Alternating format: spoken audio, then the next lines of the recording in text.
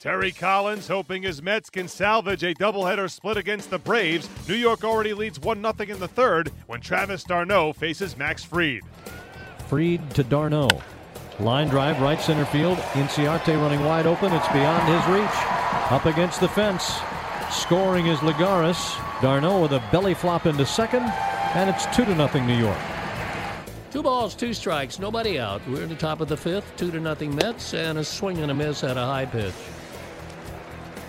Not sure what that was, but it was up out of the strike zone, and he couldn't lay off of it. So there's strikeout number 4, out number 1, and that'll bring up Adonis Garcia. And the wind and the 0-2 pitch. Swing and a miss at a slider down and away. 5 strikeouts, 2 outs in the inning, and here's Lane Adams. He has one of the 2 hits. It was a single. Swing and a miss. It's not that easy, Lugo. 3 up and 3 down with 3 strikeouts. We're halfway home. It's 2-0 Mets. He left on 2 runners who went on to score. Fly ball to deep left field off Jose Ramirez. Back toward the wall and out of here for Travis d'Arnaud. Jumps on the first pitch and socks it over that short porch and left. And it's 3-0 Mets.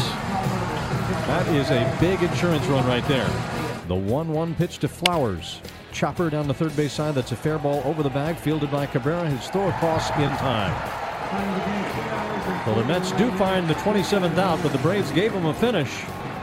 Scoring twice in the 9th inning and getting the tying run to second before the rally comes up just short. It's a split of a doubleheader. Jeurys Familia works into and out of trouble. The Mets hang on for the 3-2 win. So New York does split the 2 games with Atlanta. The Mets snap a 3-game skid, and Seth Lugo improves to 3-0 in 3 lifetime starts against the Braves. The Braves continue their series at Citi Field on Tuesday. R.A. Dickey will take the mound against his former club.